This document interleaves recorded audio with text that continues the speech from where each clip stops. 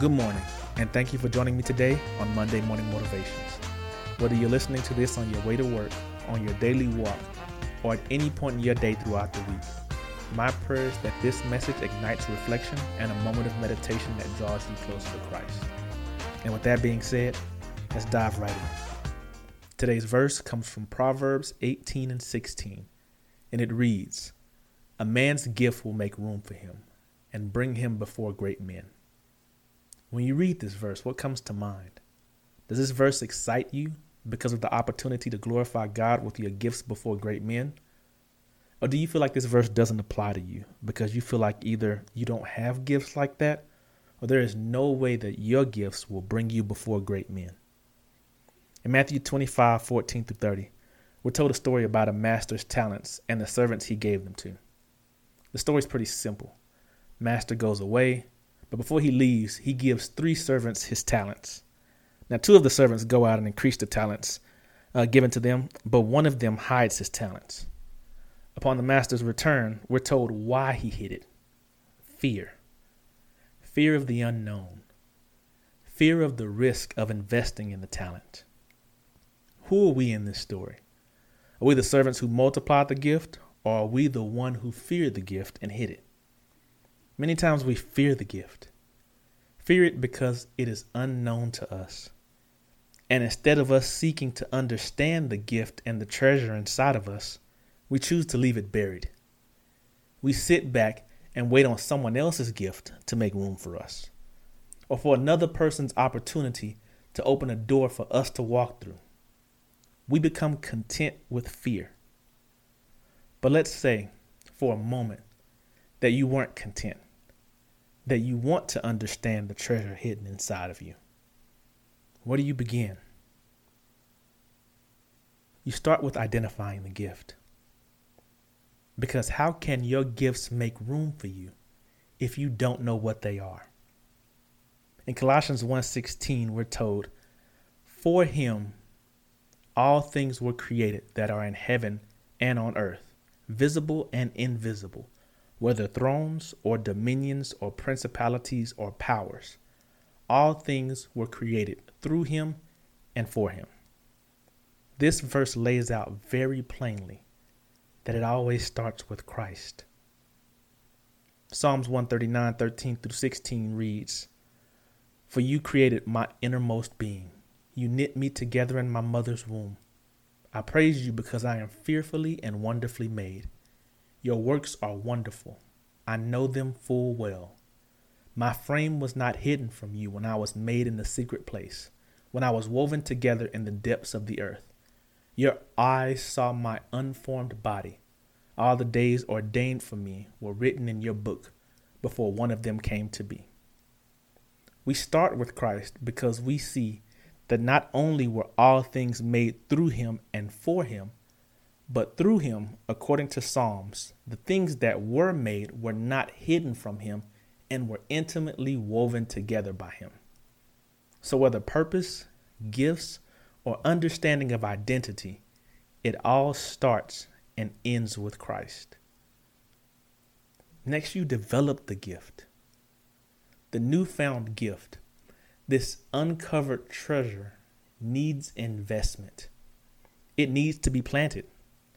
And the most important thing to a plant is its soil. We are the soil in which God chooses to plant the gift in.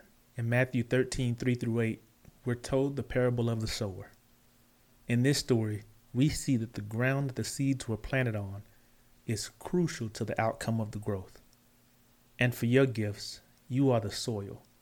Your relationship with God is the nutrients.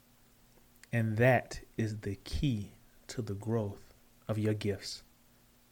For those that were planted along the path, we see that the seeds had no protection and were completely exposed to the elements and were immediately killed out. What does your relationship with Christ look like? Is it swayed and influenced by every passing trend? Does every word or sermon leave your mind as quickly as it came? What is the condition of your heart? Is it hardened towards the word of God? Then you had those that fell along rocky places. These had little protection. They were quick to grow, but no depth, so they were killed at the first sign of trouble. I believe this has a lot to do with integrity and character, where your gifts grow faster than your faith can protect it. You move fast and run ahead of God, and your gifts take you to the deep end, and you can't swim. So you may wade water for a moment, but you will drown. Then there were those that fell among the thorns. There are many times where we plant before clearing the land. For good development, our hearts must first be cleared. And the thorns in this case can mean anything from life cares to bills to mental or emotional baggage or a number of other things that weigh on our heart. We try to make new gifts bear the old burdens that we carry. We set our growth up for failure out the gate.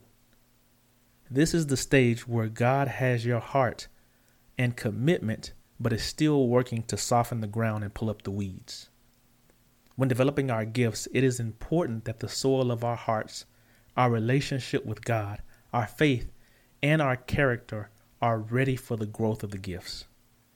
Because the beginning stages of development is when the gift is most vulnerable and has yet to take root, and anything can come along to devour it. We also have to give our gifts room to grow. The taller the tree, the deeper and wider the roots must be. The same goes for your gifts.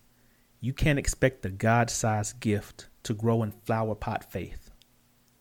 When the flower doesn't bloom, you fix the environment in which it grows in and not the flower.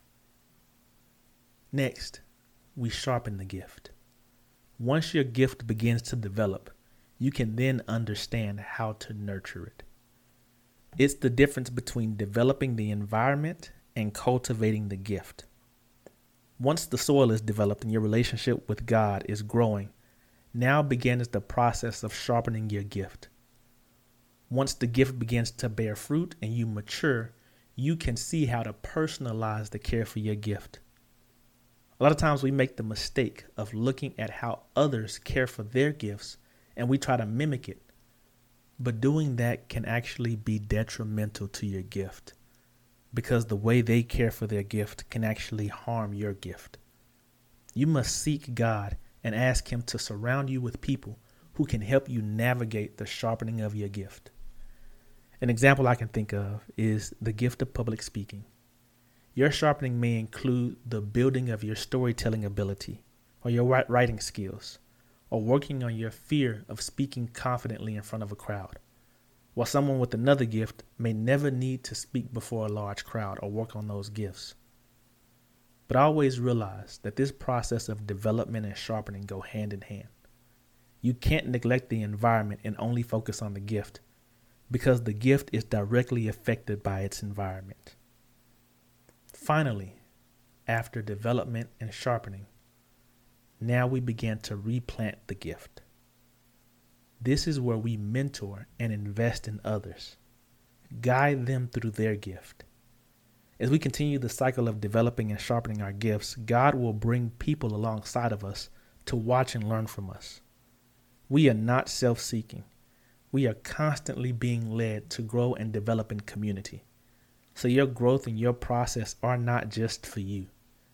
God wants you to lead others as He led you. He wants you to pour into others and replant the gift.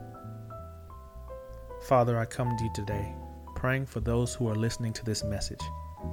I pray that whatever stage they are in uncovering the treasure and gifts that you placed inside of them, that they realize that it is only in you that the gift can grow and mature and produce healthy fruit.